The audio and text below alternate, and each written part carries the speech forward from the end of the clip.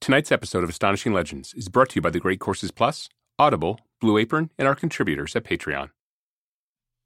In our last show on May 27th of 2018, we took you back in time 11,500 years to the creation of the world's first known temple at Göbekli Tepe, a place that changed everything we understood about the lives, abilities, and knowledge of early mankind, who at the time were still hunting and gathering to stay alive.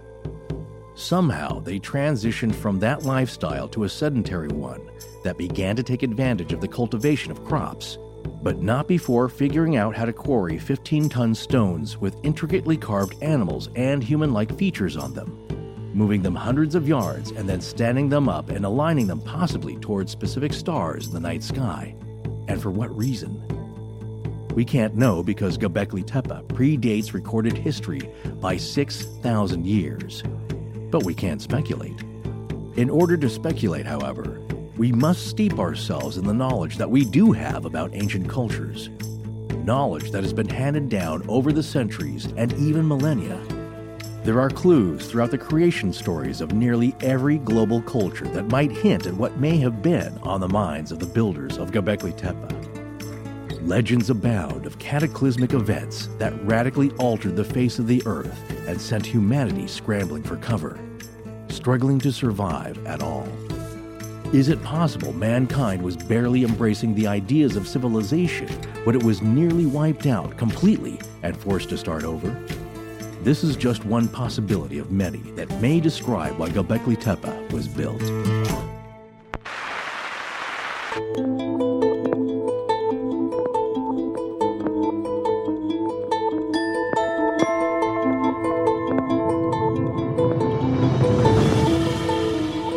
Welcome back to Astonishing Legends. I'm Scott Philbrook, and this is Forrest Burgess. We used to think agriculture gave rise to cities and later to writing, art, and religion. Now, the world's oldest temple suggests the urge to worship sparks civilization. Journalist Charles C. Mann, National Geographic Magazine, June 2011. Join us tonight for part 2 of our series on the oldest known temple in the world, Göbekli Tepe.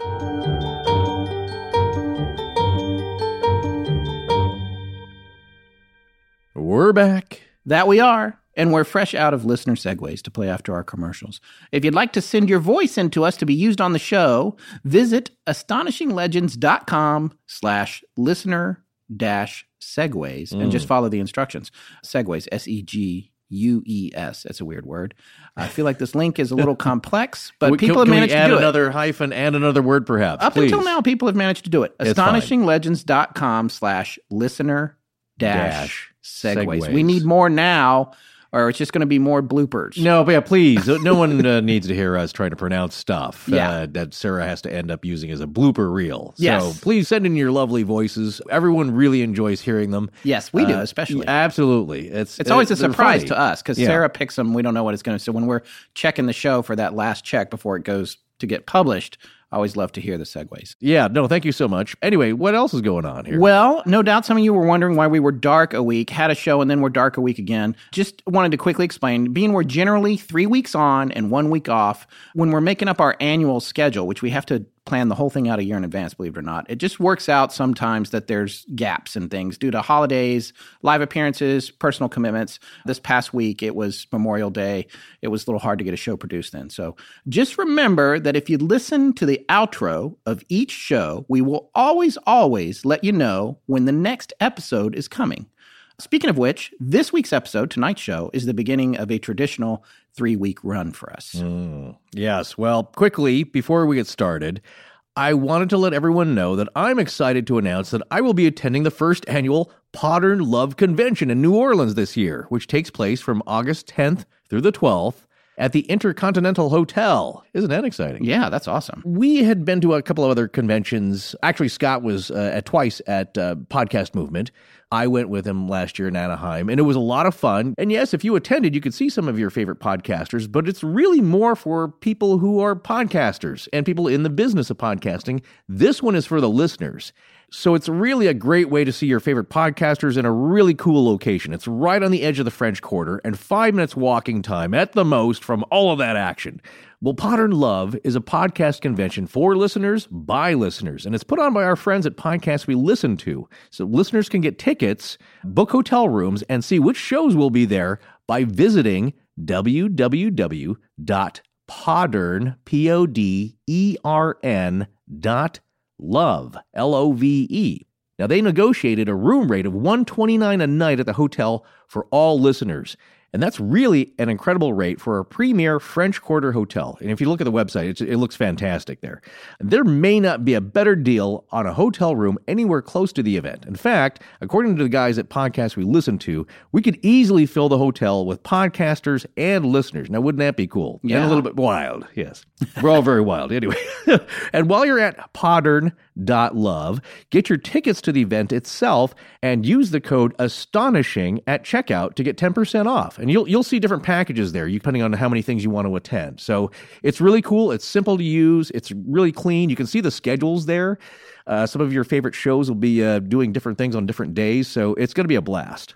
Yeah, I'm so bummed. I can't make it this year. Oh, I know. Yeah, I have a prior commitment related in no small part to the beginning of the 3rd grade for my son. Anyway, well, check out podern.love for more information on that. Okay, now here's our last announcement. Our super amazing new coffee mugs are in the store now, and they look really great. They really do. It's always hard to know how the finished product is going to come out when you're just making choices on a computer screen with mocked-up artwork. But man, did these come out cool. They now hold 15 ounces of whatever your favorite go-go juice is. Yeah. And they come in 2 colors, a navy blue and a bright orange. Yeah, we said that. Bright orange. Oh, it sounds whack, but they look pretty cool. It's a great combination. We're now in a respectable, in my opinion, range of fluid holding capabilities. Yeah. At least 15 ounces. Yeah. But I love the new colors, and orange is a great color because if someone in your family or a coworker tries to use it without your consent, you'll be able to spot it from 100 yards. So head over to astonishinglegends.com and click on Store in the upper right corner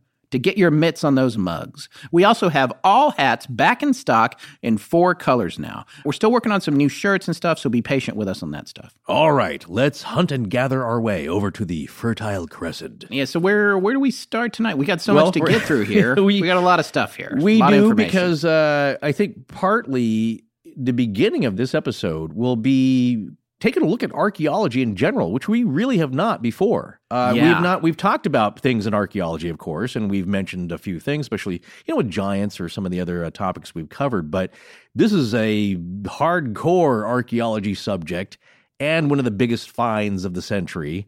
And I, therefore, want to start off with a correction.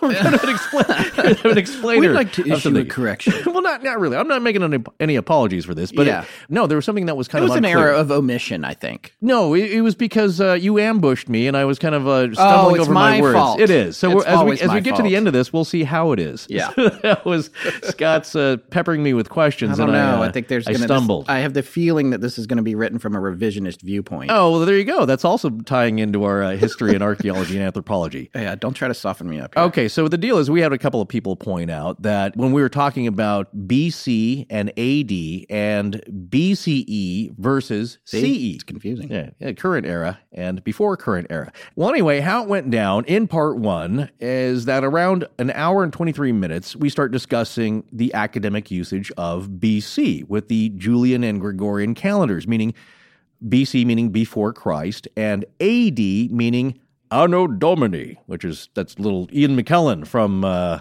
Vinci Code. Never mind. He makes a real emphasis in saying Anno Domini. But what that means, it translates from the medieval Latin as in the year of the Lord. That's more of the actual literal translation, but over the years, it's often said as, and transmuted to, in the year of our Lord, and not the Lord. So I said Anno Domini after AD in part 1. It's kind of a dash. I said AD, Anno Domini, indicating that that's what the initial stood for. But I also said AD after death, and I didn't correct myself. So I didn't want people to think that that's what that stood for, but... And this is the part where it's my fault, right? Because you had another question. I think you were just like, steamrollering me with questions. Okay, so if you make a mistake, yes, then I talk, it's my fault. Yeah, because I didn't get a chance to go back and explain the fact that, no, I'd grown up hearing that a lot from people. After death. I've heard it before, too. Yeah, it wasn't make that super mistake. prominent for me, but I had heard it before. It's one of those common mistakes that people make, that it doesn't actually stand for that, but AD, it's after the, before Christ and then after the death of Christ. But if you think of it logically, it doesn't make sense because it would not include the 33 years or so, approximately, that people believe that Jesus was alive. You know what I'm saying? Because you already got a gap there. Exactly. So it wouldn't be worthwhile for that. That's also the reason that there's the number 33 on the Heineken bottle. You've said that before. I'm kidding. I've said it the other day as a joke. Right. Nobody knows why that's there. You still haven't looked that up. No, I've looked it up. They won't say. They won't it's say. Like they like that people are. Well, you know what? I'm going to guess Masonic, 33rd degree, all that jazz. There you go. It's a craft. It's a craft. The craft, Denny. So the other point, though, was people were asking, regarding the use of CE, current era, and BCE, or before current era. The Wikipedia entry on it states, the terminology that is viewed by some as being more neutral and inclusive of non-Christian people is to call this the current or common era, abbreviated as CE, with the preceding years referred to as before the common era or current era, BCE. So a few people have been asking, and we had a listener, Megan W., she summed it up, I think, pretty well in the modern thinking here, saying that AD and BC are being phased out because they're ethnocentric to Western culture. So that's a good one-sentence explanation of that. It really kind of depends. I was curious about this. I'm not sure that there's a movement per se to phase it out, but still, I think your younger researchers are moving towards that term. So Megan summed that up nicely in a sentence about the current feelings, I think, of how that usage is viewed. But I think it depends also on the field you're in. So we had another listener jump in with an email to us explaining it from the point of view of history. So it might make a difference depending on what field you're in, history versus archaeology. So now this is Melanie, who is a history graduate student at Cal State Fullerton. That's right, yeah. So she wrote in and thought she'd kind of weigh in from her field about the BC versus BCE versus, AD, CE, that whole debate. And this is from her email. I thought I'd share the insight that I have received from some of my professors on the debate of BC versus BCE. Forrest was correct in stating that it is largely up to the discretion of the scholar in deciding which form they will use. I have had wonderful professors who have used both. Luckily for me, my area of focus is the Civil War, Reconstruction, and the American West, so I don't really have to specify all that much. But so clearly she hasn't gotten to the First Civil War, which took place in 2400 BC. What? No, I'm kidding. Okay. It never happened. This is feeling a lot like the politically correct quicksand that we frequently wade into up to our necks. Yeah, I know. Well, look, we try and avoid that, and certainly we're not out to offend anybody. And it seems that's what was interesting, is that it seems with the field of history, it's a little more to your discretion. Maybe archaeology, especially with younger scholars, are trying to move away from that to be more inclusive. Sure. I understand that. But again, I've seen more than a few archaeology lectures from a bunch of different professors on the great courses of varying ages. And again, I think that's also more personal preference, but maybe there is a trend towards the non-Western view, shall we say. Well, it's a changing landscape, and frequently what we're doing, especially when we're looking at our research, we're looking at papers and ideas that are written from all different decades, at which point there were lots of different points of view on things, and it's evolving steadily. Someone may have written a paper several years ago that would have terminology in it that's now, as some of these folks have pointed out, it's being phased out. That doesn't mean that the paper is wrong, and it doesn't mean when you quote the paper that you should change how it was written. You would just indicate, hey, this was written then. Back then, this is how they describe these things. So, it's interesting. I also want to make something clear, too, because sometimes when we talk about this stuff, we additionally hear from people who are like, stop apologizing and don't, I can't believe people are, you don't have to worry about that. We like this. We're learning how this stuff is dealt with. It's broadening our horizons, and it changes how we approach every mystery that we get to. I mean, this one is more rooted in science, at least for now, until we get to part 3. But it's okay with us to open this debate and talk about this. We like talking about this kind of stuff because it's things that we don't know because we're not in school right now, and we don't get to be brought up to speed on changing practices. And we enjoy dissecting these kinds of things. Well, yeah, especially when it's very technical and academic in a sense. And again, we're out of these worlds. So we're going off of the research we're doing now, but we often get some feedback from people who are in the field of the subject we're talking about. Also, a lot of people who aren't that clear on it, shall we say, and we don't want to be passing off misinformation as well. And again, it's for our own edification. Well, we have a responsibility to be as current, especially when it comes to science-related material, as current and accurate as we can be. Exactly. So, yeah, don't see it as an apology, but it's an explainer. But yes. And also, I don't want to leave that hanging out there because, again, as we've evidenced, there's a lot of people who don't listen very carefully, and they're going to walk away thinking that's the wrong thing or the right thing. You know what I'm saying? Either way. Right. So we want to make it correct. We'll make it correct. So anyway, my personal feeling is that, if you want to be more inclusive, if you want to look at it that way, if it was drilled into your head from all of your studies growing up, or you were just uncomfortable about referencing Jesus in your Julian or Gregorian timescales, or you don't want other people to be uncomfortable, say it however you want. Okay, we did hear from one other listener, and this is something I thought was really interesting, and she preferred us not to use her name, but she does have a master's degree in archaeology and works in the Midwestern United States. She wanted to point out that I want to make it clear I've never worked outside of the U.S., so I'm not too familiar with the proper terminology and techniques utilized by European Middle Eastern archaeologists. However, there's always the general archaeological terms and techniques that I can answer for you. And she went on to answer. It was kind of a long email that had a lot of information in it. But one of the things that really stood out to me was she directly addressed my question on how archaeologists dig each strata without disturbing the upper strata. And her answer on that was, unfortunately, unless we are using non-invasive techniques such as GPR, which is ground-penetrating radar, or magnetometry, it is not possible. She goes on to say, archaeology is a destructive science. Once we excavate, the site is gone. That is why proper excavation and collection techniques are so vital to this science. Without proper mapping, photographing, and labeling of material culture, then context is lost. Without context, it is not possible to get an accurate interpretation of the site. First thing, I would just want to say thank you so much for writing in. I'm just going to call you Mary. Really appreciate you writing in. That's my made-up name. The other one is Carl. We're going to talk more about Carl tonight, who was crushed by a T-pillar. But here's the thing. I do appreciate you writing in and explaining that, because I was wondering, how can you excavate something that's underneath something else? And the answer is you can't. You have to work your way down. It's the opposite of building a structure. It's you're kind of tearing it down along the way. But here's the thing that's also interesting to me about what she's saying here.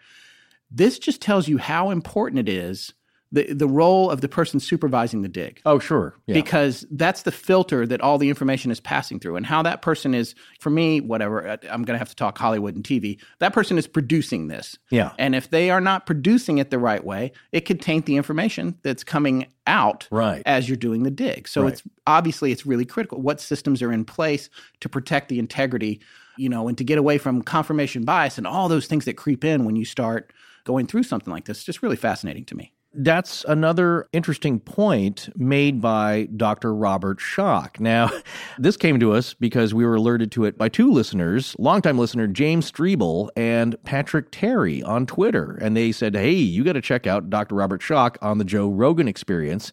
This was episode 1124, and it came out on May 31st. But it has a little bit to do, a lot to do with the Sphinx. Yeah, and I want to make something absolutely clear. Joe's show on Göbekli Tepe came out 4 days after ours. Yes. And I wanted lots of people listen to him. He covers a lot of the same kind of topics we do. Right. I just wanted to be clear that we are not aping his topics. It's just a coincidence, synchronicity. Because we came out on the 27th. And he came out on the 31st. Yeah, it's not exactly the same type of show, because really that's a lot of discussion about the Sphinx. Yes. Because Dr. Robert Schoch, his expertise is in geology. And he took a look at the Sphinx and decided, man, there are things not adding up. Within a minute of looking at it, the first time he saw it. And over the years, he's developed alternative ideas about how old it is. And roughly the dating now is in the ballpark of Göbekli Tepe. And that there's some parallels now. And so he does talk a little bit about that towards the end of the show. He mentions it throughout, but really mostly, again, it's about the Sphinx. But again, now we're seeing parallels, which are really interesting. But the point I wanted to make about him and talking about archaeology being a destructive science is that the feeling is that you don't go into a site like this one and immediately rip everything up. I mean, I know it takes so long, but the feeling is that you should actually leave some of it for future generations to tackle it, because the techniques will get better. The technology gets better. If only somebody had talked to the people who started out at Oak Island. Oak Island, with the Before let's they try bulldozed dynamite. Yeah. and dynamited. Well, that one's everything. That's like fated folly, Yeah. and that happens so much within this field as well. There's been stone theft there.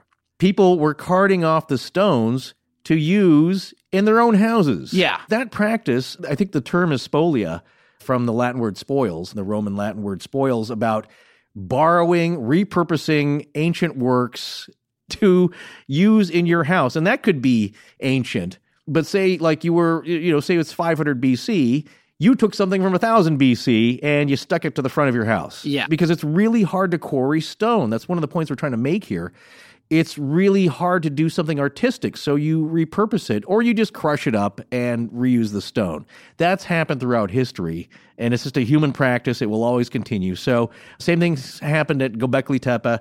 But anyway, yes, that's what he was kind of saying, is that GT has only been explored like maybe 5% of it so far. Yeah. And it takes generations to do this. So, By the way, if you hear us saying GT, we're referring to Göbekli Tepe. Yeah, we might get back to it. I have to take a rest. My tongue does from saying it so often. Yeah. That and Chatuchak. Right. Oh, Right, hold on. bless you. Yeah, that one came off misfired there. But Yeah. Chatuchak, because you can say with the Cthulhu. yeah. Chatuchak. That's got a lot of dots and lines over the letters there. Yeah. So, but no, we have to rest up for that. So anyway, that's the point. You don't go through and just dig everything up at once. That you were doing it selectively, and also now with the geosensing techniques, you can kind of get an idea of what's there waiting for you.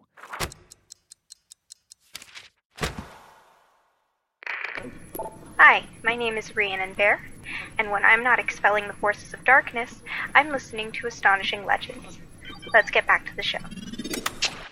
Getting back to your point, that is part of the definition of archaeology, and getting into more definitions. And really, we mentioned this in part 1, and as we were learning about this, did not realize, at least I didn't, like, this may be one of the major arguments and debates within archaeology today.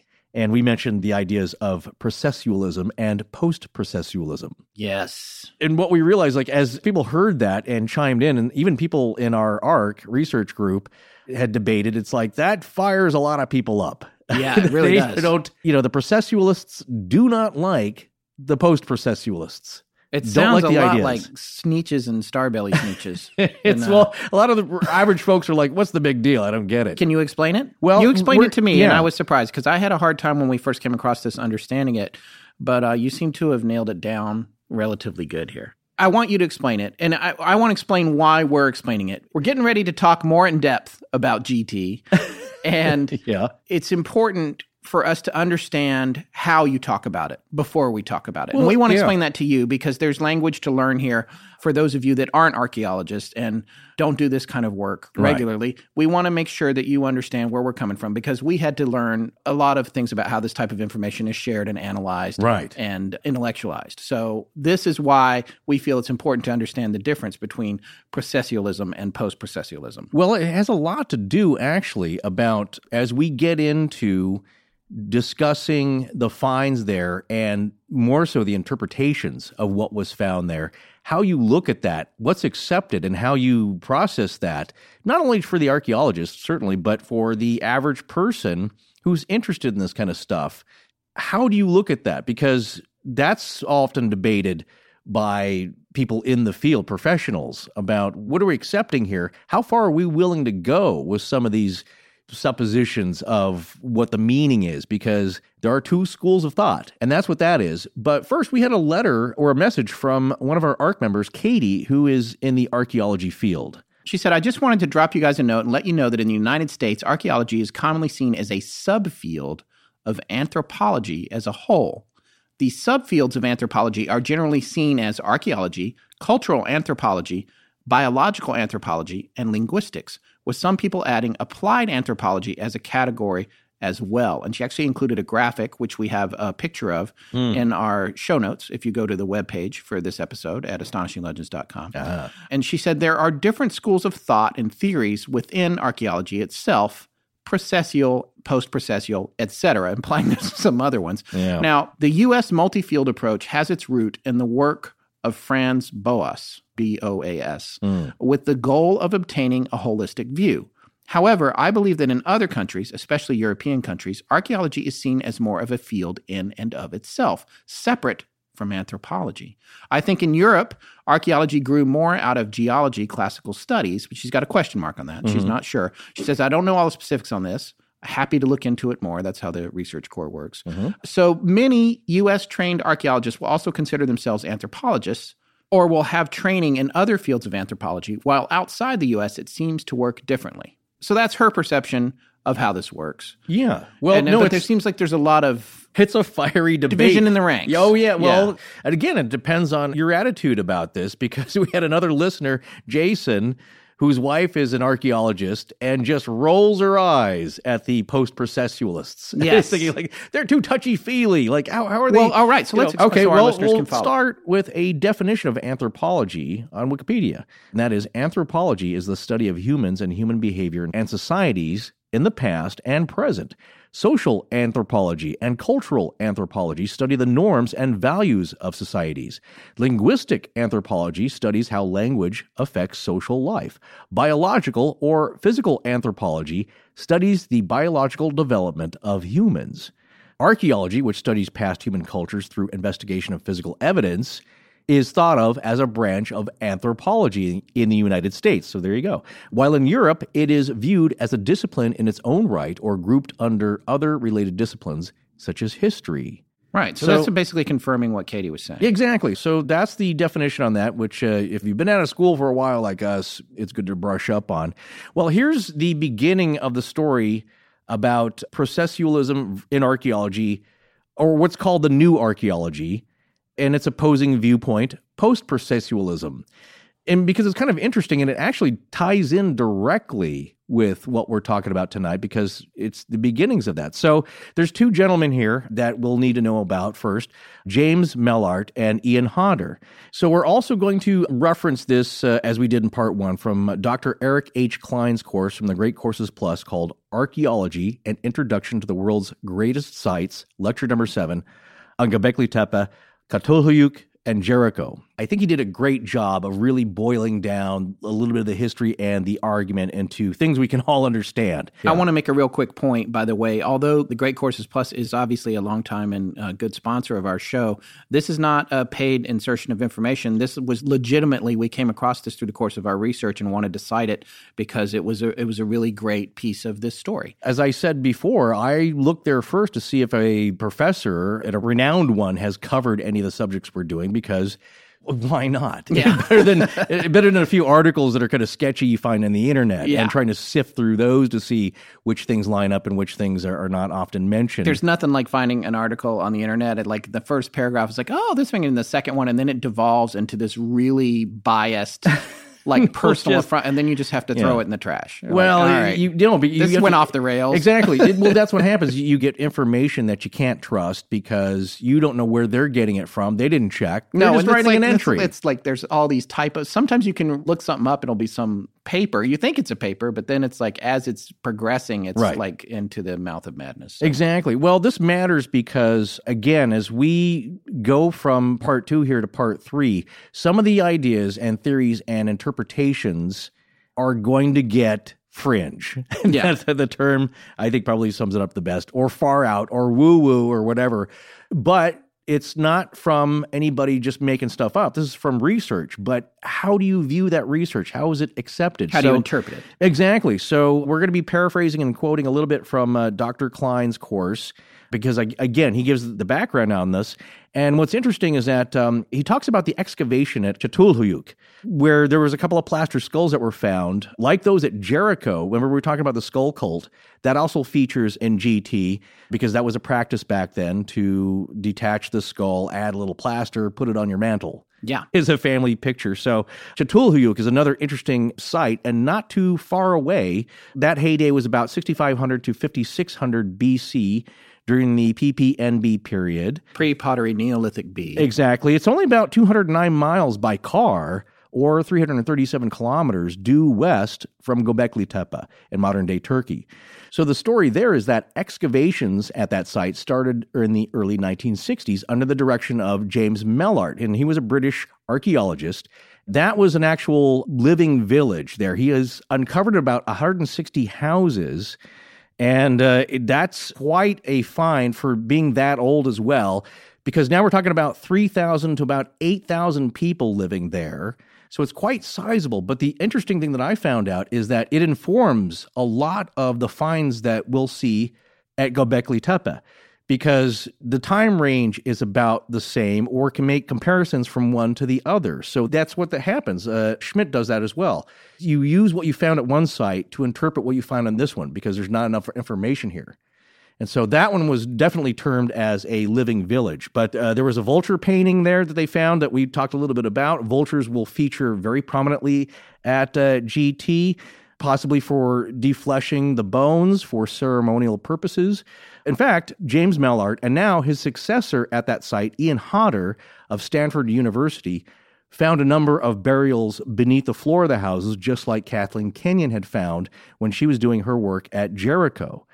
Again, these three sites have a lot of connections, but Ian Hodder is the guy we're going to now talk about because he is one of the central figures here.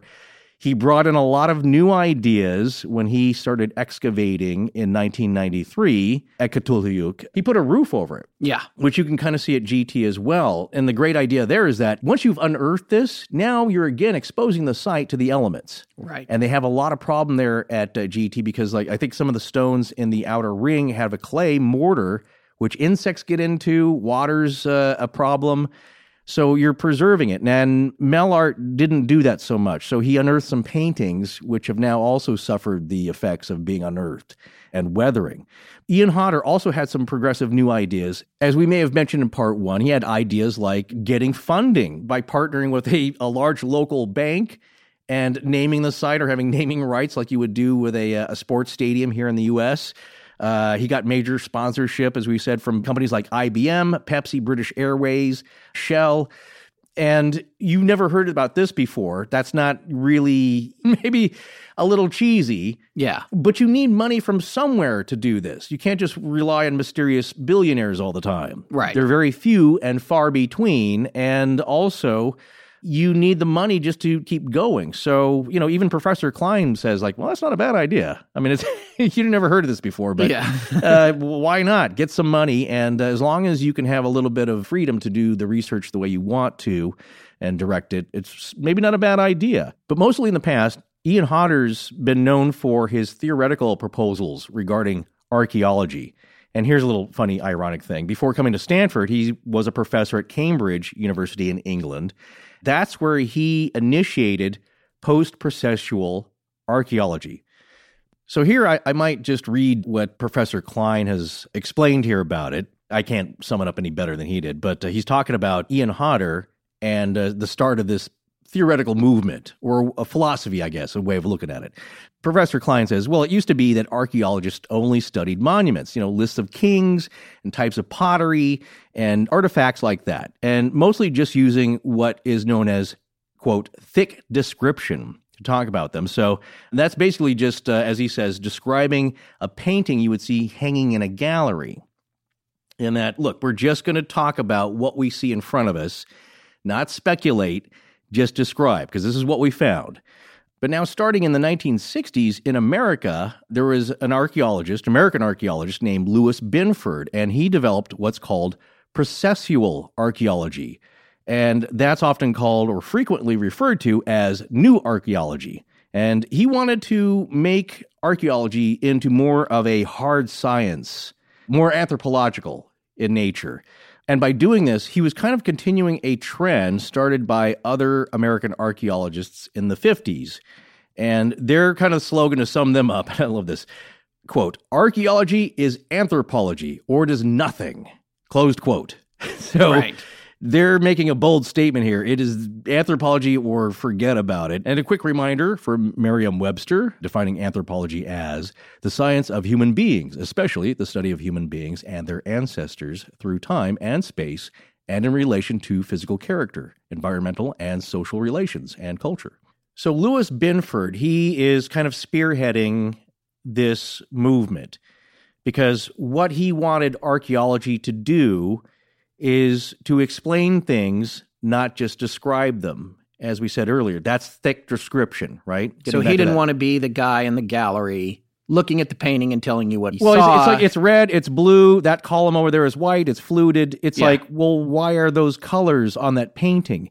So instead of just this thick description of what and who, he wants archaeology and archaeologists to explain why and how. Turn it more into a science, maybe trying to find universal laws or, generalizations about human beings throughout time to kind of explain this. And it's like, okay, so now we're seeing patterns. So now, he wanted to use scientific processes. Processualism. There you go. See? Okay, so that's where the name comes. But here's another thing, is a part of the movement is that he also wanted to be absolutely neutral. And he wanted a lot of objectivity in this. Okay. That's more of the science. It's like, physicists don't guess or tell you how they feel about something. It's like, well, look, here's the data. Non-preconception. That's what they used to say in the documentary film class I took, is you're supposed to have non-preconception. Don't go in with your ideas ahead of time before you start making the film, because it's going to affect how you make the movie. Exactly. So it's more of a tenet of, again, getting back to trying to make it a hard science, trying to be with that objectivity, and science uses tests and double-blind studies and things like that to be objective. And if you can't prove it, it doesn't matter. Exactly. So that's what he's trying to turn archaeology into, or at least have a movement heading in that direction. And this was very different from what was going on with archaeology in the past. So that's, again, I would guess that's why they call it the new archaeology. Right. It's kind of a new movement of, let's get serious with this stuff now. So, and that's what became known as processual archaeology. Yes. And he was very influential in his era, in the decades of the 60s and the 70s. He taught a lot of students, as what happens in universities, and they go out and they teach others, they spread the word, they're out in the field. But it was really an American kind of thing. I guess Europeans, they didn't take to it as well as the Americans did. Maybe because they were more classical in that sense. Okay. And maybe as a product of that, by the 1980s, there was a reverse reaction to this processualism. And what is that? Post-processualism. Oh, there you go. Right. Yeah. So I guess the leader of the post-processualism, and this again is coming from Dr. Klein's lecture. At the Exactly. Just to reiterate, we're following it very closely because I think it sums it up very well in simple terms here that I can understand, certainly. Yes. Just to explain these two movements and their impact. Yes. And this is from his course, Archaeology, An Introduction to the World's Greatest Sites, and specifically it's lecture number 7. But this really was right on point for what we were trying to get at here.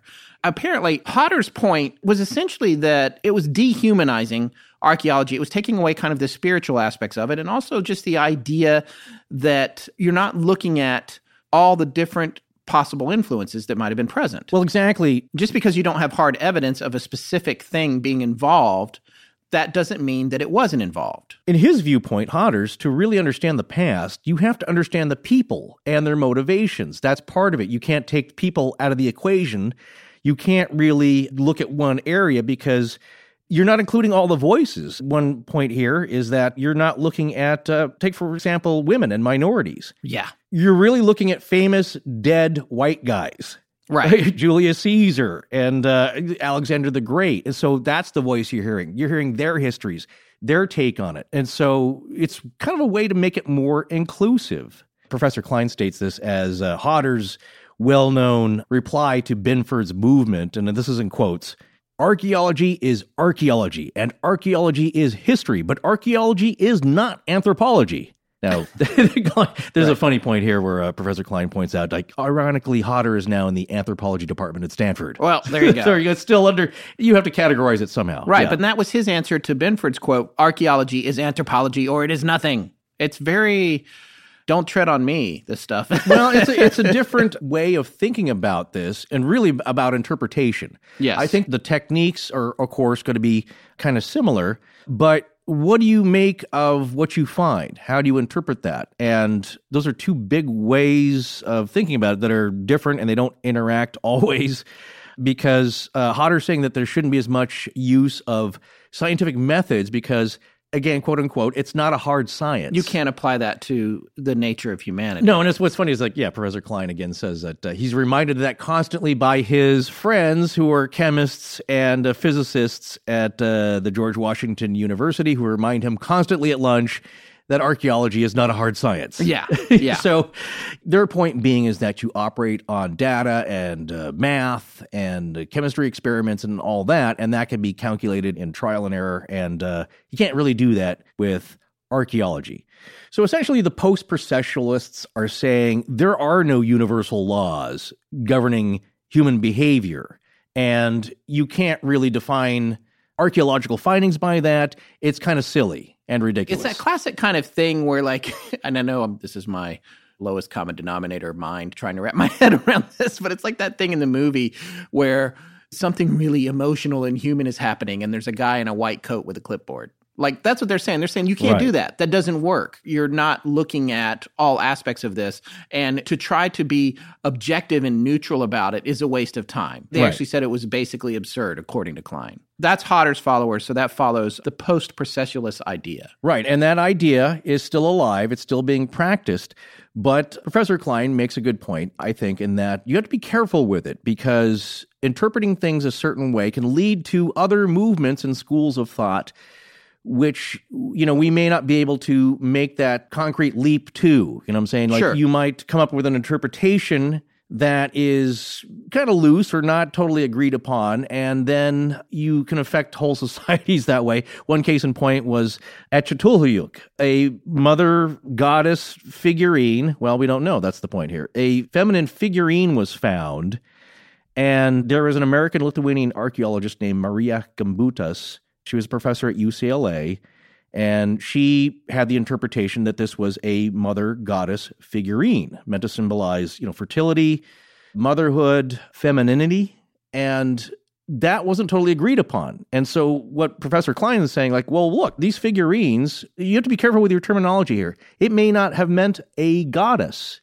It could have been a female leader. And he says that she looks like she's on a throne, the one that he points to in the lecture. Like, it looks like, yes, it's kind of a voluptuous figure, but seated in kind of a throne with, I believe, the armrests look like animal heads. Mm-hmm. There looks to be some kind of a shawl. That's important to Göbekli Tepe as well, around the neck. And he's like, that could very well just be a female leader, not somebody who is a deity or to be worshipped or something supernatural or spiritual.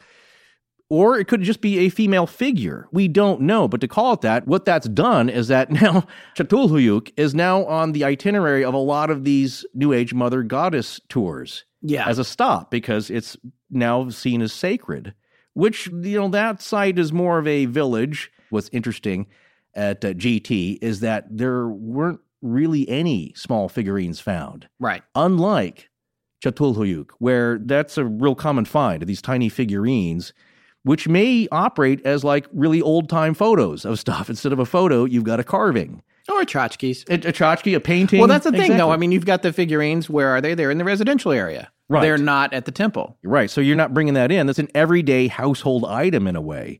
Again, I think Professor Klein's point was that you don't know what the reason or purpose for this thing is. It could have been a fertility charm, just like you'll see people do this now, give kind of charms if, a couple's trying to get pregnant. There are some folk things that you can give them, some charms and different things, or do the pendulum thing to guess the sex of the baby. We're still doing a little things like that nowadays. And it could mean that or none of that. We just don't know. So that is perhaps a consequence of post-processualism, is that you leap to these conclusions that maybe you shouldn't be. Now, how that ties in here with Göbekli Tepe is that some may be doing that, but they may have good reason to do that. Well, it comes down to that thing in the big picture of this. And by the way, depending on which side you're on, I guess, especially when it gets down to the third part of our series on Göbekli Tepe, we're definitely going to be defined, I think, as post-processualists. Well, in terms of, we want to look at it. We look at all. We're going to look at the processualist approach, but we also want to look at the post-processualist approach because we are open-minded. But I guess the thing about that's interesting is this topic comes up over and over. Sometimes I wish we could have Blake on with us from Monster Talk, who is a friend of the show, but also a very well-educated and well-balanced skeptic of things.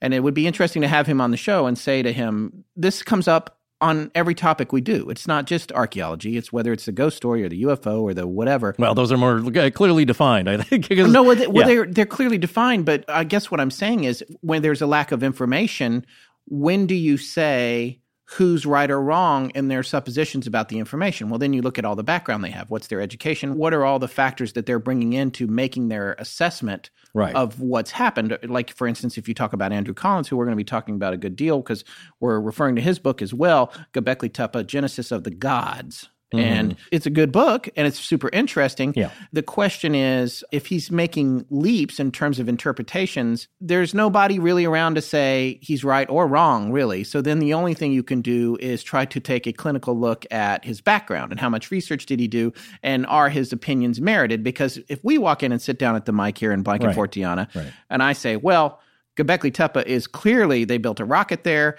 and it went to Saturn, Yes, there's no way that you could probably say no to that. Well, I mean, you can't say no because there would be residue from a rocket and evidence of a rocket, but that was a dumb example. But I guess what I mean is in terms of ceremonial behavior and that sort of thing, it's hard to know. Well, so again, what we're going to see tonight when we take a closer look at the carvings of the figures on these pillars at GT is that's all we got. We got some images. They're pretty good for the time period, pretty advanced. There's some skill there, but we don't know what they mean. So in an effort to actually not just say what, but how and why, it kind of branches both sides. I see this. I'm kind of in the middle. I do see benefits to both sides.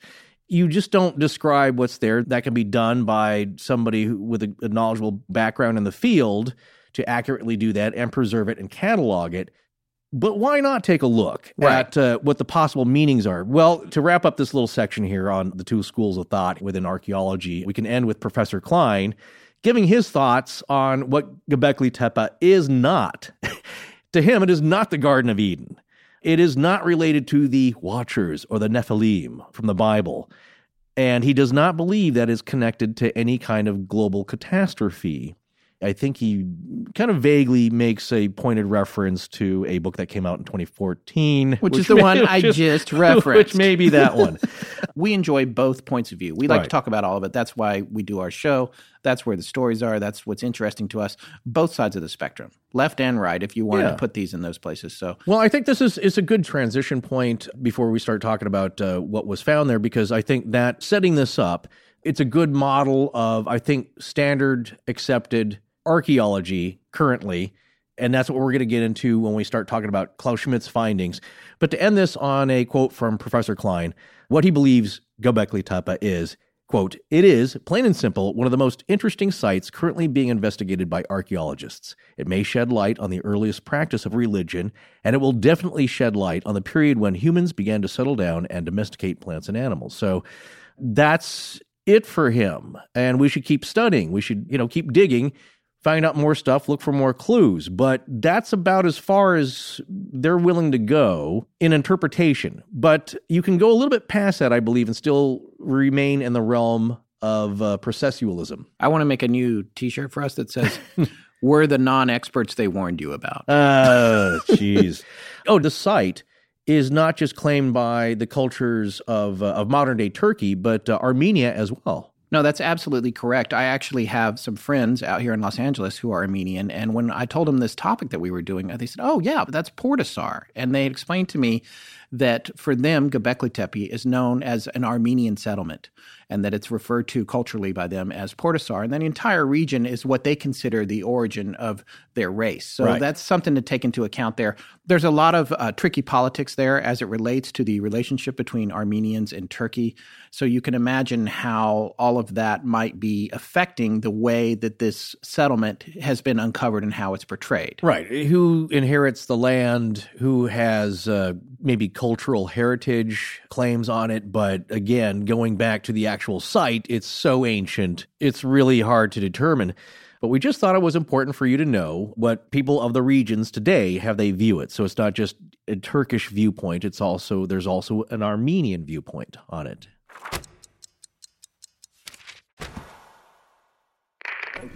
This is Rudy Ariza. Thank you for listening to Astonishing Legends.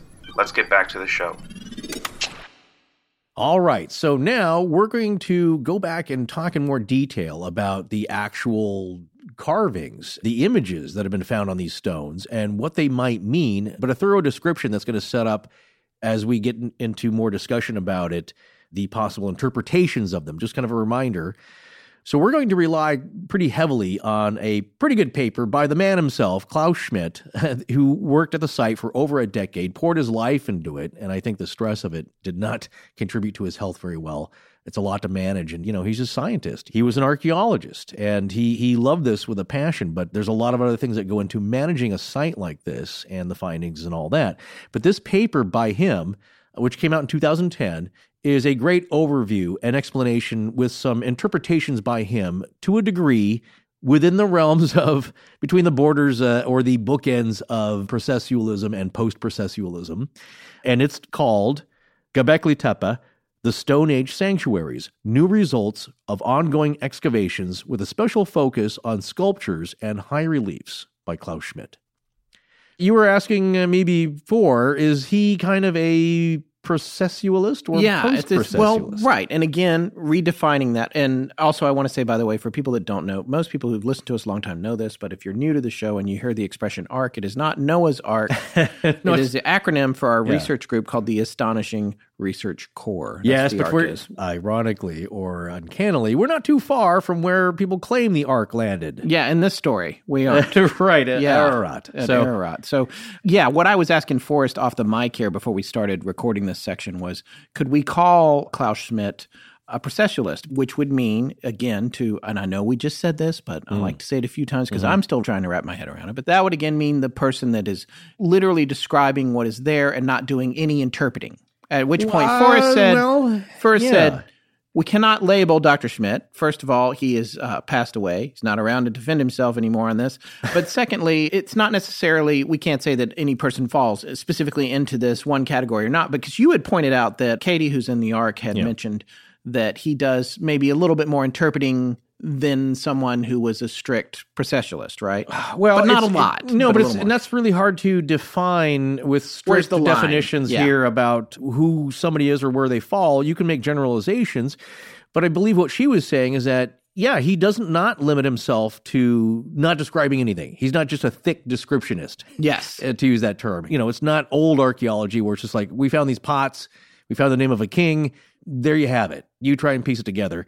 He does try and wonder about the meaning of some of these things without getting into the weeds or in trouble to a large degree. But I believe that she was saying that her feelings on it, Katie's, was that he may venture into interpretation a little further than most, maybe, of that school, but also he's the most familiar with it. Yeah, he is the most big, because he's the guy that went back and uncovered it. They knew it was there, but they thought it was just a cemetery. He's the one that went back. He's the reason we know about it. So he's the one that knows it the best. Well, he spent a lot of time there. Or Plus, knew it the best. Yeah, in the German Archaeological Institute in conjunction with the Schandlurfa Museum. Yes. But he's leading the dig. He's the main guy. Well, what we can say that probably is decidedly not processualist is that the phrase skull cult appears in his paper frequently. Is this the first time we've mentioned the skull cult or the idea of the skull I think cult? we did in part one because... Don't worry, we're going to go down that road. Yeah, it's not a pop term, I would say. Yeah.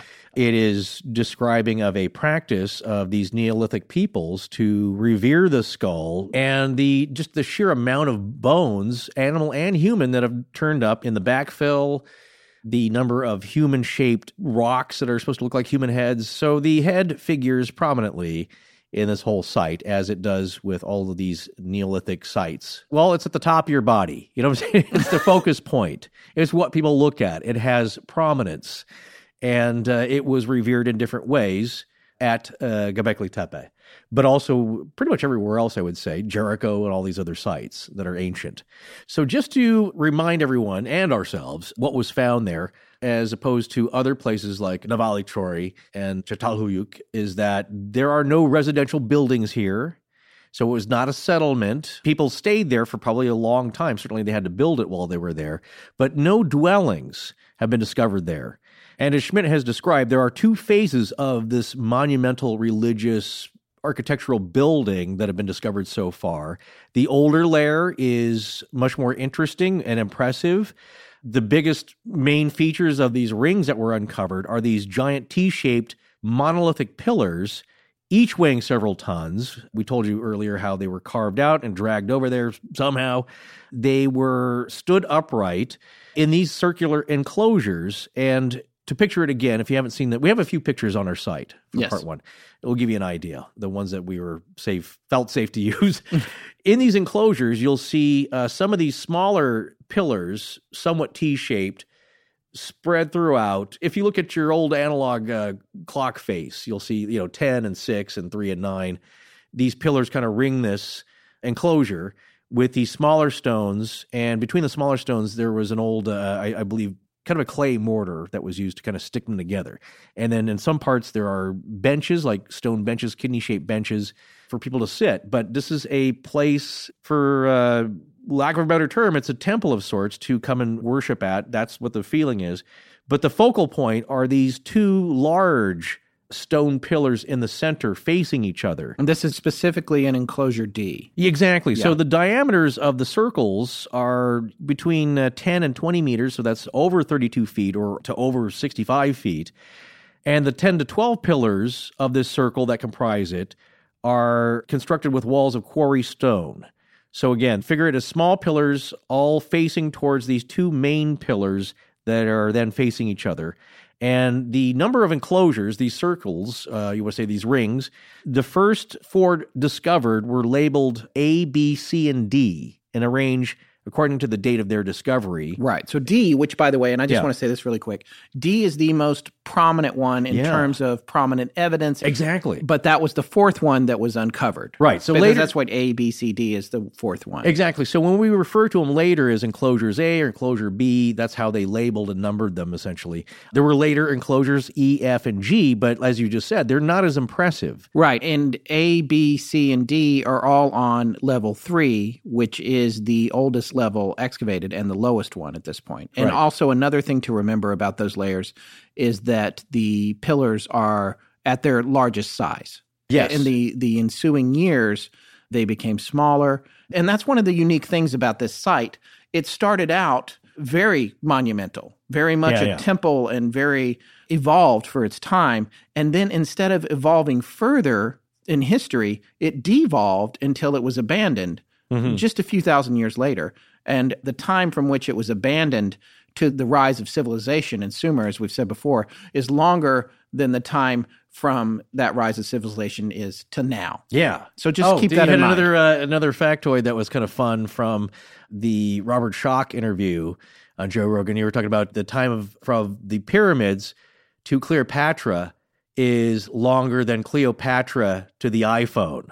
Oh, wow. Right? Isn't it? Yeah. Yeah. Did you look that up? And is that... that's right. Well, you're talking about the same thing then. It's a huge span of time for development of civilizations. And what went on then? Why was it so long? What took it so long to kind of get rebooted?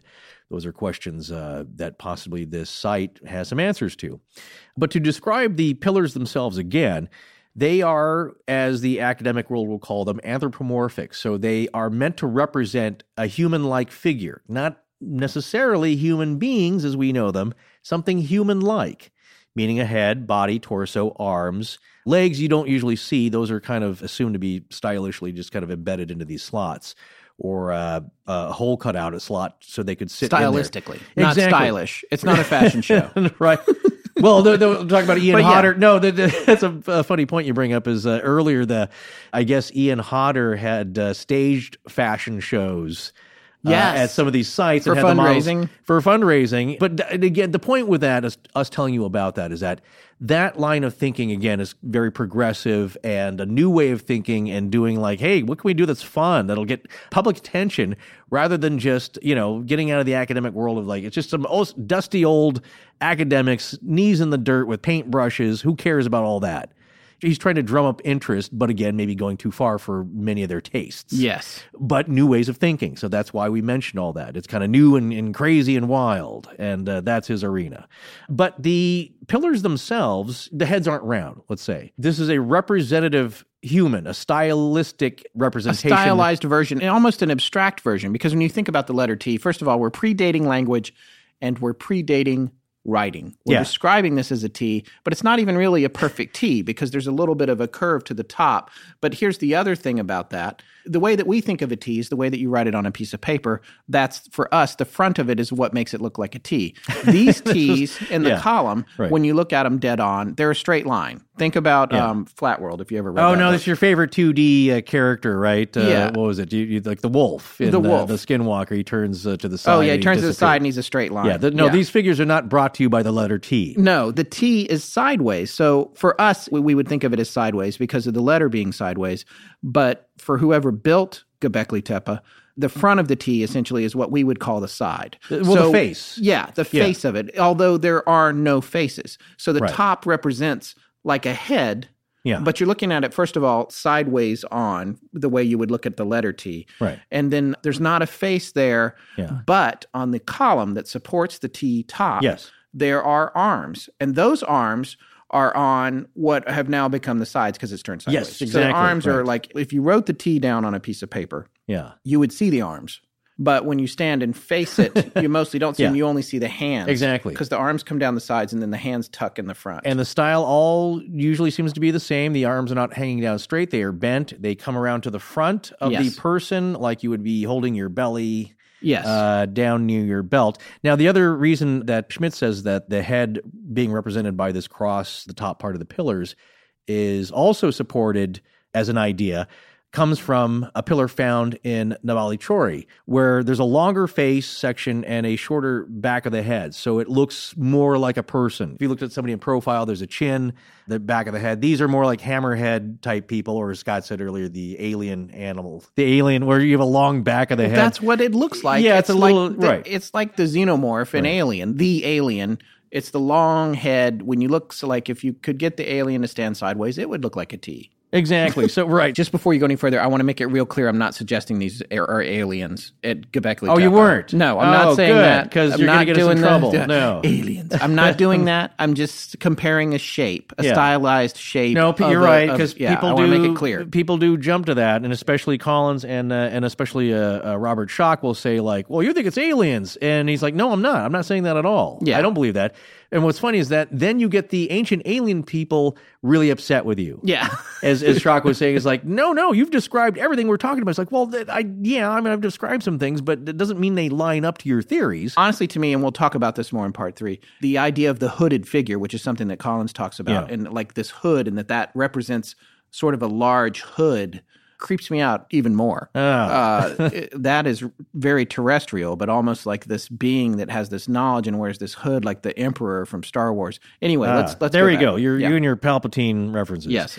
Talking about the human head, basically the proportions that were found. Oh, that was a point I was going to make, is that you'll see this with Schmidt, and I believe archaeologists in general. You find something that roughly correlates to the time period at another site that maybe has more information about it, more data, more things that you can interpret. And you're safely. making a link. And you make a link. It's like, well, this was more clearly expressed at this site at Navali Chori. It probably means the same thing over here about 200 miles away. But Navali Chori is a couple thousand years newer, right? Wasn't it 6,500 or something versus 9,500? It is not, right. It's a little bit later, so... It might be PPNB, I think. Pre-pottery Neolithic right, as the PPNA, but here's something I'll make me get ahead of myself. Göbekli Tepe might be even older than they've discovered. They don't know. Right. There's some theories that we haven't even got down past the floor yet. Right. There might be things under there that are much more ancient, maybe another 1,000, 2,000 years. We don't know yet. Sure. So, again, this is all as far as we know.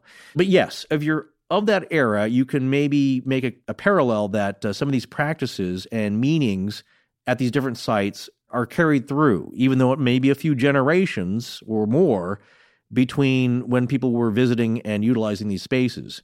All right, so to further describe the types of anthropomorphic beings these are in determining what we can by just the carvings that are on them, it seems, as Schmidt pointed out, the differentiation of the sexes was not intended. They are not clearly male or female. They were talking about the two big ones in the center, at least.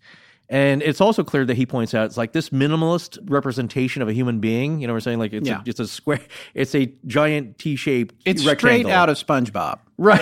It's something SpongeBob could possibly be, this except is for the defined arms. Yeah. SpongeBob T-pants. Stuck to his sides. This was done on purpose because there are other statues and reliefs found at the site that show that they had the ability to sculpt things that way. Yeah. They just chose not to with these two most important monoliths in the center. There's a reason they did that. It's probably not just a artistic style design. Yeah. Well, again, we don't know, but there may be some definite significance about why they were portrayed this way, whereas other carvings there found actually look like round human heads with noses and beards and hats. It could just be that Carl wasn't good at making people. Well, but no, maybe, but we're going to have Carl do this Right. part, and we're going to have Tom over here. He is super good with those little lizards and the crocodiles or whatever. So, I don't know. Could be. Maybe it's just different artists. Urfa Man. Yeah. Is another ancient statue, which is more human-like. He's got a round head. He's got black obsidian eyes. Urfa, by the way, is 7 kilometers away? Robert Schock said it was a 15-minute cab ride or something, or less. Something crazy, from but Göbekli, very close. Tepe, So, and then they're dating it roughly, you can say, that era maybe, but that's Eyes, a more human... Nose, no mouth, right? No mouth. But yeah, so your point about let's give the hardest, biggest parts to the guy who can't carve very well. It's like, this was thought out. Yeah. What you can see here is that also we're going to talk about portal stones with little holes in them. They've seen little models of those. I was wondering about that before. If you don't have writing, I don't know what their language is like. I would love to hear it being spoken, how complex it was. But what's the next big thing? It's like to express your ideas in a staff meeting. I want to make this. Is this cool? Because this is going to take up another 6 months of our time here and a lot of food and manpower to carve this. So let's all sign off on this design before we get into this. Yeah. Rather than halfway through, it's like, I'm not digging this tea thing. Literally. Yeah. I'd rather have this thing to be more, human-like or whatever. This thing, I think, was very well thought out before they started. Sure. And once you're committed, that's it. And they kept doing it with different enclosures. So I agree with that thinking, is that this representation, this minimalist form of representation, was very intentional. And so another attribute is that quite often there is a specific kind of an attribute that is depicted, carved onto the pillars.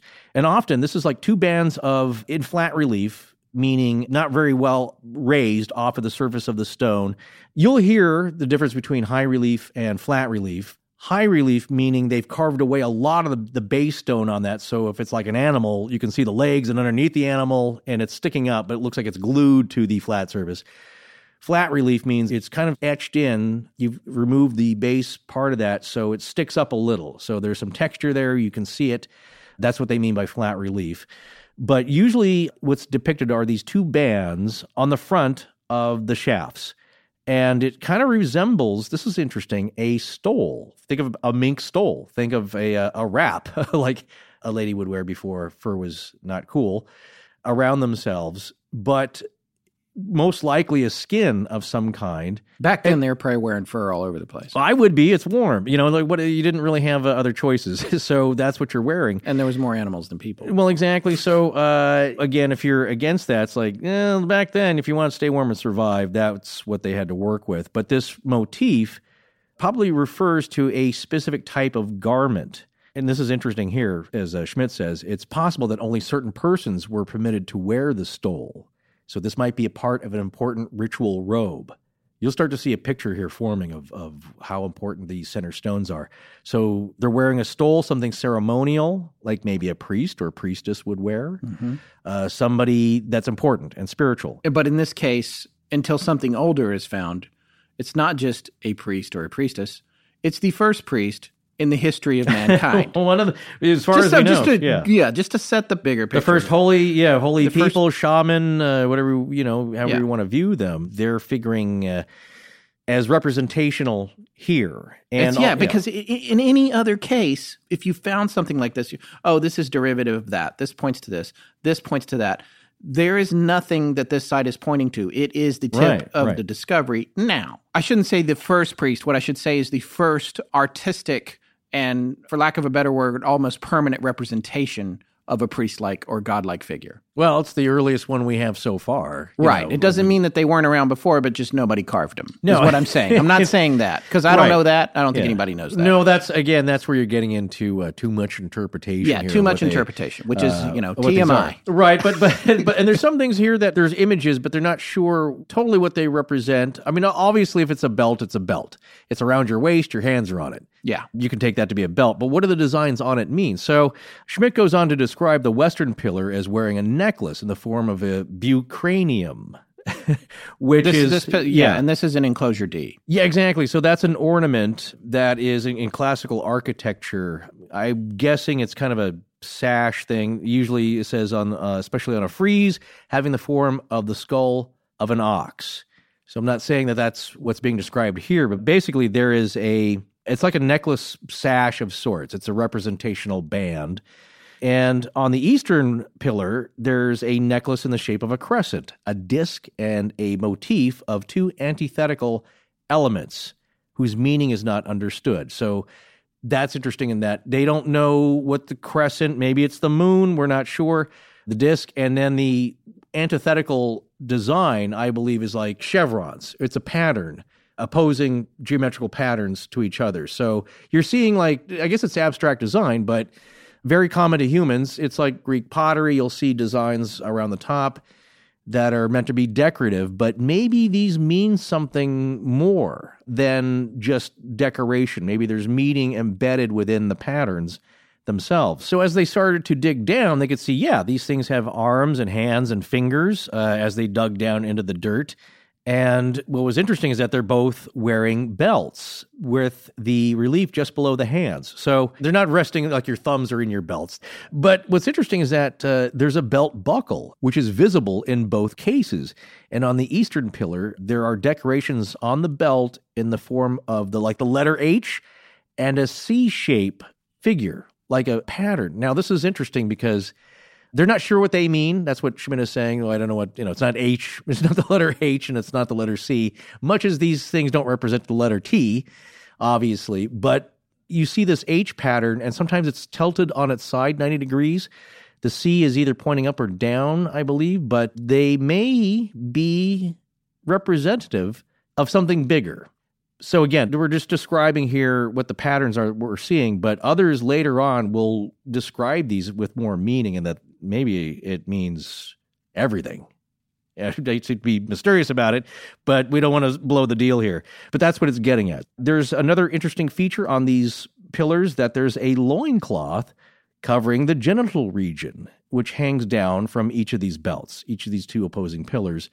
And it looks like a fox, again, like a fox skin. Yeah, fox pelt. Exactly. That there's legs to the pelt, there's a tail, it's hanging down, covering your swimsuit area. And what that means is that you can't really tell what the sex is of the anthropomorphic figure, the human-like figure. It makes it unclear, of course. However, as Schmidt says, since there are several clay figurines with belts found at the pre-pottery Neolithic site at Navali Chori, those are all male. He takes that to mean there's a high probability that the pair of statues in enclosure D are both and also male. Right. So again, he's making a connection between two disparate sites. That's another good point. Just based on proximity, distance, which is not super close, but right. Pretty close. In the same region, and also time period. Again, you're inferring what you found at one site. It's like, well, that's pretty similar. If that's what we're seeing here, we can maybe make that connection. And that these are not meant to be, that's a male specifically or female pointedly, but we can infer that these are probably all male representations. So a lot of this imagery we had described in part 1, but here Schmidt makes an interesting point in that these reliefs, as he says, I'm quoting here, open a view of a new and unique pictorial language not known before, whose interpretation is a matter of important scientific debate. So far as can be seen, the mammals depicted are male. It remains a mystery whether the relief images were attributes of the pillars or whether they were part of a mythological cycle. Or they may have had a protective aspect, serving as guards, perhaps. Or more probably, are part of a horrific scenario, somewhat like Dante's Inferno. Close quote. So that's interesting in that a couple things going on here. He's saying that this is a new language of images, because before they have letters and characters or whatever, It's a visual language of sorts using characters and designs, which we're still not sure about. At least they're not. The majority of the scientific community, the archaeological community, is not willing to place too much solid literal value in these other than to, again, kind of say, well, we're seeing patterns here, we're seeing motifs, and these motifs at Göbekli Tepe are consistent. You're seeing the same things repeated within each of these. And perhaps these pillars in the center, they're human-like, but they're mythological creatures, perhaps. And there's a protective aspect to them, or a protective aspect to the pillars facing them. And as he said here, the somewhat horrific scenario like Dante's Inferno, I think it may be towards, a comment towards the types of scary animals. We're seeing scorpions, predators, hyenas, which can be nasty.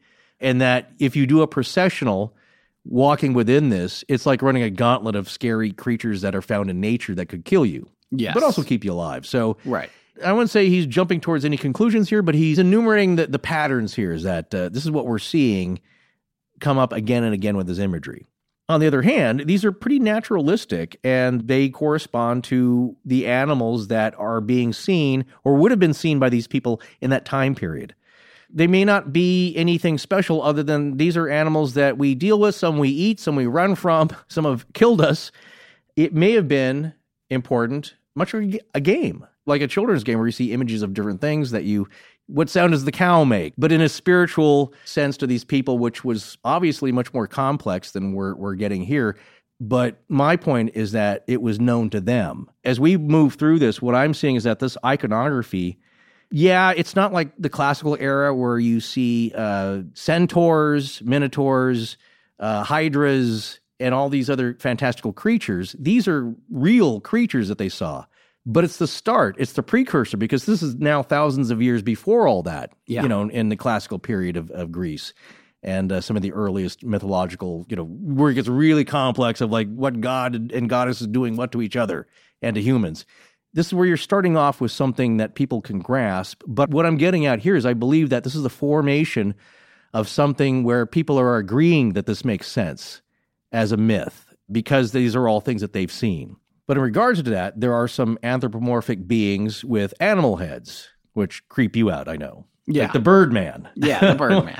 Less so now. Yeah. I feel like I have a better understanding. I think there's a summarized term generally, goat demon. Creatures, as Schmidt says here, already known from Upper Paleolithic art, but so far not seen at Göbekli Tepe. Another exception is the so-called Birdman, I'm quoting here from his paper, a sculpture excavated at Novella Chori, whose meaning is unclear. So here's a little something I want to tie this into, not to jump ahead into woo-woo land just yet, but this was in Robert Schoch's interview with Joe Rogan. Just a few days ago. But he was, not to get too deep into it, but he was talking about major solar flare activity and what he would call the aurora borealis on steroids, where you're seeing all kinds of crazy shapes, which I believe some of these can be duplicated in a lab setting, that if there was a major electromagnetic solar event that these people may have seen, and sometimes they look like stick figures, sometimes there's a Birdman kind of a character that appears out of these electromagnetic images, I guess. Right. And I wondered, like, when I heard that, it's like, was that what they're drawing? Is that what they're sculpting here? Coming from some kind of major event in the sky where a bunch of people saw that and like, yeah, you know what? Birdman does exist. We all saw him. He lives in the sky and he's very angry. Yeah. So let's create a monument to him and try to appease him. Just a little thought there. It's interesting. Of course, Schmidt's not going to jump to that, and he probably should not. But here's an interesting thing that was found at Göbekli Tepe, which is not to be debated. It's pretty clear. There are no feminine motifs, as we were saying, at this site, except for one, which is pretty obvious, and it's a carving of a naked woman on a stone slab. It's in the layer number 2, right? The later layer, younger, not the by older one one. Step from where enclosure D is. Right, it's one.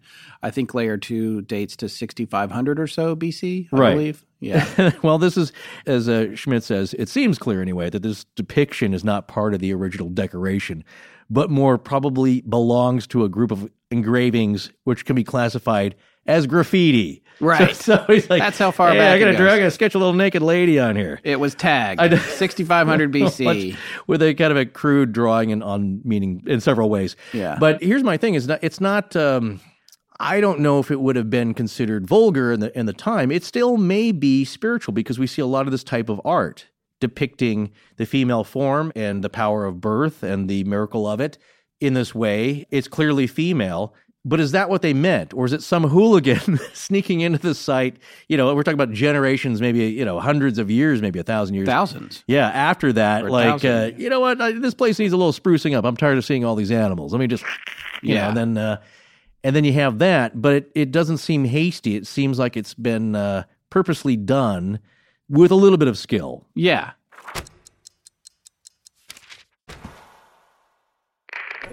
This is John Feskins. When things go bump in the night, make sure you turn on Astonishing Legends to drown out the impending doom. So talking about male and female figures found at Göbekli Tepe, what's interesting to note, and Schmidt points this out, is that in contrast, Navali Chori, they found a ton of these little clay figurines that are anthropomorphic, male and female figures, in like over 700 of them. Right. And just to remind you guys, Navali Chori was a settlement. Yes, Unequivocally, we mentioned this earlier. It was a settlement, 160 houses, thousands of people living there, lots of figurines. Right. So that's another reason to think that this is much more special, is that they found over 700 of these things in equal numbers of male and female figures, but really none so far of these clay figures at Göbekli Tepe. Schmidt found that to be pretty remarkable. And it, to him, surely reflects some kind of a totally different purpose that these ritual buildings had as opposed to a village, a place where a bunch of people are living. So here's something interesting that he said. It's these non-stylized life-size human heads and statues, guardians of the T-shapes, perhaps? So as he says here in a quote, it's now clear that the T-shaped pillars have an anthropomorphic identity. But who are they? As their faces were never depicted, they seem to be impersonal, supernatural beings from another world. Beings gathered at Göbekli Tepe for certain, so far unknown, purposes. Their identity is obviously different from that of the several life-size and more or less naturalistically depicted human heads found at Göbekli Tepe. On the basis of the one completely preserved limestone statue found at Urfa, not Göbekli Tepe, which is male and dates to the early Neolithic. That's what we're talking about, Urfa, man. Yeah. It seems that the limestone heads are most probably statues of male personages. So okay, wait, all right. This is summing back up to, why are you seeing But weird this is new T-shapes? information to me, and it's fascinating. This is not something that I had known about this because you were the one that parsed this paper. I actually hadn't had a chance to read it as thoroughly as you have.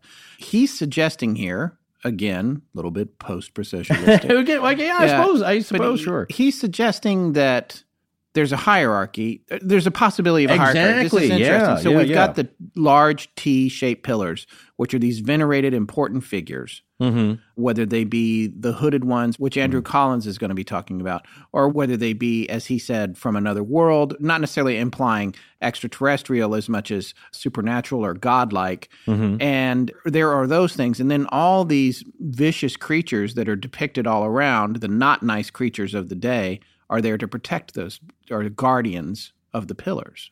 That's what it says right here. Not it says, okay, it doesn't Yeah. say that. Sorry. Yeah. I'm making a leap. Now you're being post-processionalist. No, you're right. I went Yeah. too far because you're saying it's the human heads. The heads are guarding. Well, Wait a human minute. figures. Okay, see, Yeah. I'm totally confused. All I right. shouldn't have opened my mouth. Well, no, here's... I'm I know making it's it worse. We're trying to parse, as you would say, something that is... there's no instruction manual for. There's no guidelines. There's no bullet points, cheat sheet. There's no crib notes on it. So all you can do is say, like, well, at least to Schmidt, that you have these human-like kind of massive figures, but you also have a different style of carved statue, which looks more human. Right. Like Snakehead Man. There's a skin, or they call him the skinhead. He's got like a snake that looks like to the back of his head, a bald head. You can see ears on it, and the snake being a symbol of power, but this head possibly have been either ceremonially or ritually, or just getting rid of it, somebody vandalizing it, throwing it down, into the fill of one of these enclosures, I believe. So what the point is here is that you have naturalistic statues that look like humans, that look like real people. But then you have these things that are supposed to be human-like, of course, like you said, arms, belts, sashes, or stoles. But they look so much different than the humans, which we knew they could carve, that they must mean something more. Right. These must be much more important and representing of something that is beyond human. I think that's kind of what Schmidt is getting at here, is that, again, these are perhaps celestial, supernatural beings. Right. He's suggesting that the heads are guardians, not the animals. Yeah, exactly. Why? I don't understand. Well, I'm looking at his paper. But maybe the heads are representative of humans, actually, are protecting or keeping the animals at bay, perhaps. Or they are a conduit of sorts. Like you have animals, then you have a little step up, you have humans. Step up from that, you have celestial beings. Isn't that an interesting idea, though? The fact that they have these, if the T-pillars represent these supernatural beings, maybe, or it's something that is worthy of some kind of worship, then hierarchically, then why do they still need protection? The supernatural beings? Yeah. Why is he listing the heads as guardians? It's interesting to me. It just it's weird. It's like I always come back to movies and it's so stupid. It makes me feel stupid. But it reminds me a little bit of The Fifth Element and how vulnerable The Fifth Element is. Until it's finally formed in a certain way. See, okay, so my theory here, and I have no training on this at all. Haven't even watched that movie in a long time. Yeah. Is that this is representational of a procession of an evolution of sorts, of a membrane between our physical world and the cosmic, spiritually. We're going to see here that maybe it's some kind of ritual that demonstrates a movement or a connection or an interconnection between our world, our physical world, which is animalistic, dirty, dangerous, but that's the world we live in, to something spiritual where it's abstract, square. It's the monolith from 2001, standing in front of the apes. Yeah. Banging the bones together. And, that contrast of like, I am the knowledge of the universe, and you're jumping around and throwing your own poop. Yeah. You know what I'm saying? That kind of contrast, but it's also a signal of communication, some kind of rite of passage of sorts. Oh, I'm just going way off the rails here. Yeah. To me, it's what it sounds like it's heading towards as far as like finding some kind of meaning here. Something that Schmidt also says about this skinhead is the so-called skinhead discovered at Navali Chori. That's, again, when we're just talking about that. It's got a life-size human head with a snake atop, recalling the Egyptian uraeus snake, which protects the pharaoh. It seems to belong to a similar statue. So again, he's making connections between this and another site, Navali Chori, and the face was destroyed deliberately, it seems, sometime in the Neolithic.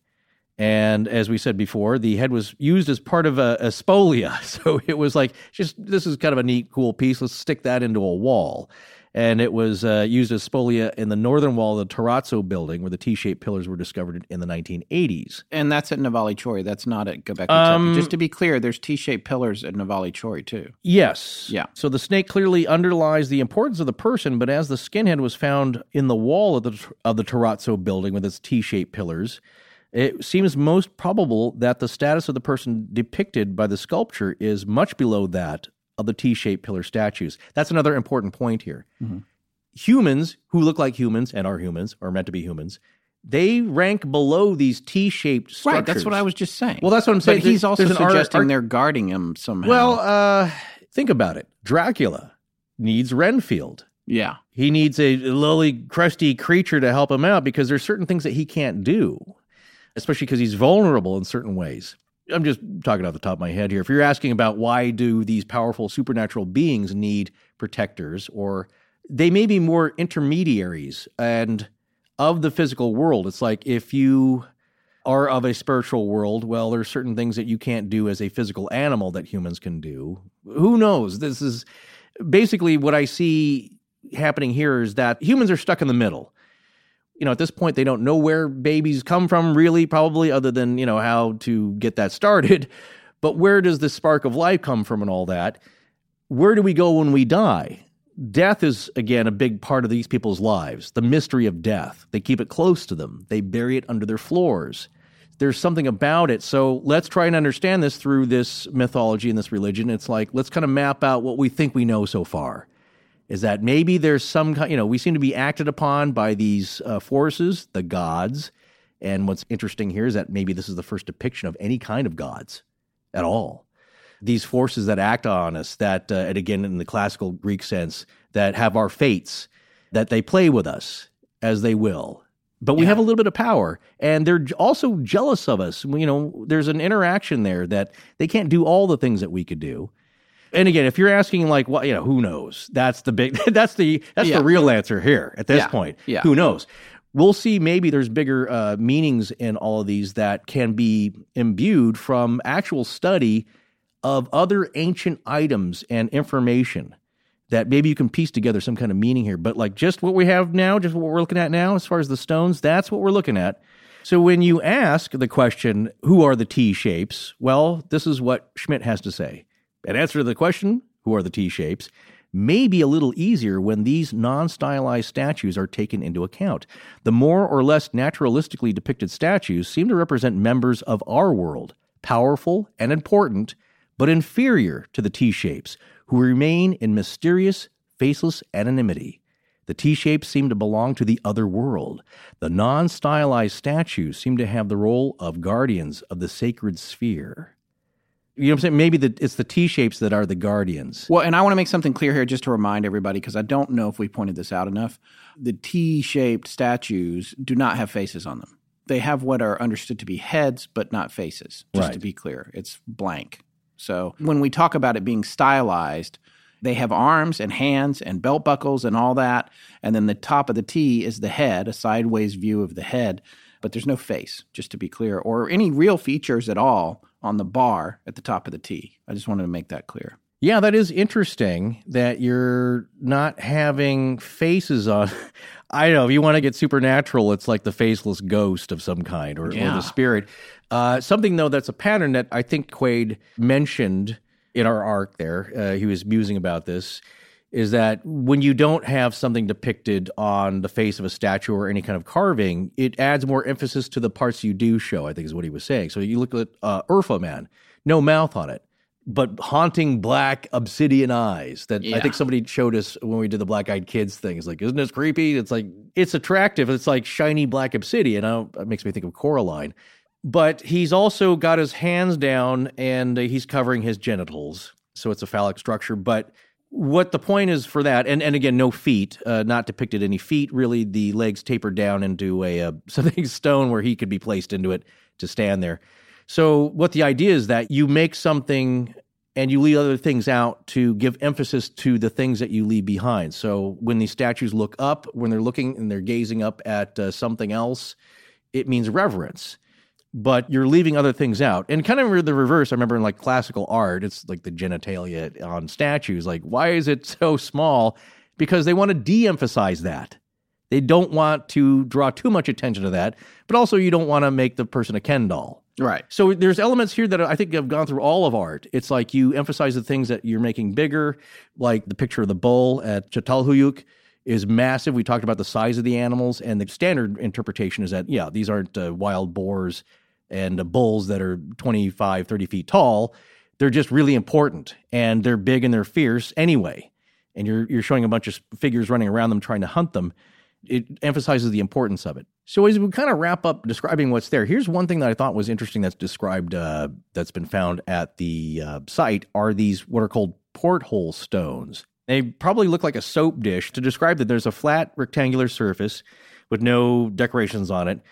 Smaller within that rectangle is another one that's got a raised lip on it, like an edge. Almost like, imagine like Tupperware, the edge of Tupperware where there's a ridge, and that's what the lid scoots down onto, but bigger, and this is made out of stone, with a hole in it. Or Schmidt describes them as like a kind of a rectangular hat with a brim. Yeah. But in the center is an open rectangle. And what's interesting is that Schmidt believes, because these are similar to objects that are well known and found in megalithic barrows of Atlantic Europe, where there are stone slabs with a central hole in it, that it may serve a similar function in that those stones were defined as the entrance leading into the darkness of the grave. And at Göbekli Tepe, Quite similar stones, he says, exist in monumental dimensions. One lying on the northern slope of the southeast plateau is over 3 meters in length. So these are big.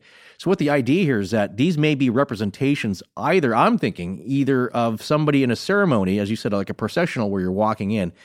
You go through the hole representing life to death to the other side, or maybe another dimension, or birth, or something, but you're meant to kind of walk through these. Or, and again, these may be out of place. I think they're not really sure. Now, here's something a little interesting aside. Robert Schoch believes that they may have been acted upon. These stones, all these at this site, may have been affected by some kind of weather catastrophe. Yeah, if you want to call it, cataclysmic event. Exactly, that they were tousled a little, that they may have been much more sturdy and not as weathered, that they may have had like a lot of radiation, solar radiation coming down, affecting them. Also lightning in a massive quantity, all kinds of stormy activity, that somehow this may have been acted upon. This is not the natural state. And maybe that was filled in throughout these ages and redone from like ceremonial memory passed down from generation to generation. So that's an interesting area, but we don't know. But these portal stones are interesting because, again, they may represent some kind of a passage, some kind of a membrane from here to the thin place, as we've often talked about. But here they're made out of stone. So, and then there's one with a double porthole, which is like 2 rectangular holes side by side. And on the southern rim, what's interesting about this is that there's a very large relief of a snake, very large snake.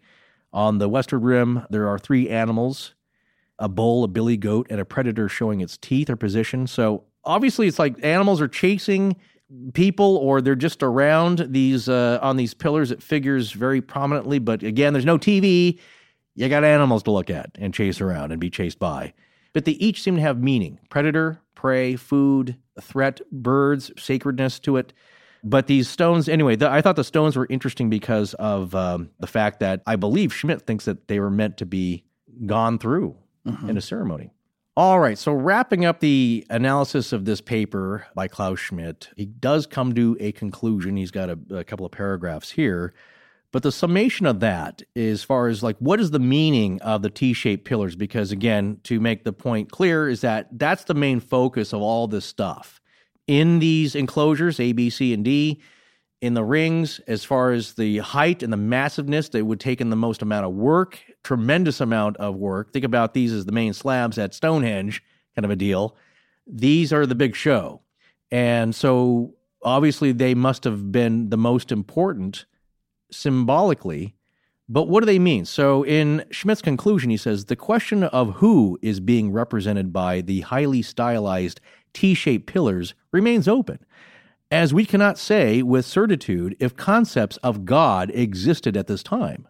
So the general function of the enclosures remains mysterious, but it is clear that the pillar statues in the center of these enclosures represented very powerful beings. If gods existed in the minds of early Neolithic people, there is an overwhelming probability that the T-shape is the first known monumental depiction of gods. There you go. It's pretty heavy stuff. Get pretty heavy. Yeah, because how do you think about your gods? And again, like if you look at Zeus in the classical times, well, they look like humans. Yeah. What's interesting here is that, I mean, there's beasts, of course, and strange things that the gods of the classical period look like, but really they're much better than us. They're much more beautiful, handsome. They have special powers, but they look like humans. I think the point here is that we have humans, or things that look like humans, but then we have a shape. And this is what I love, the explanation. It has an implied superiority. It's the shape for something that has no shape, but needs to be thought about. And maybe this is the beginning of thinking about it.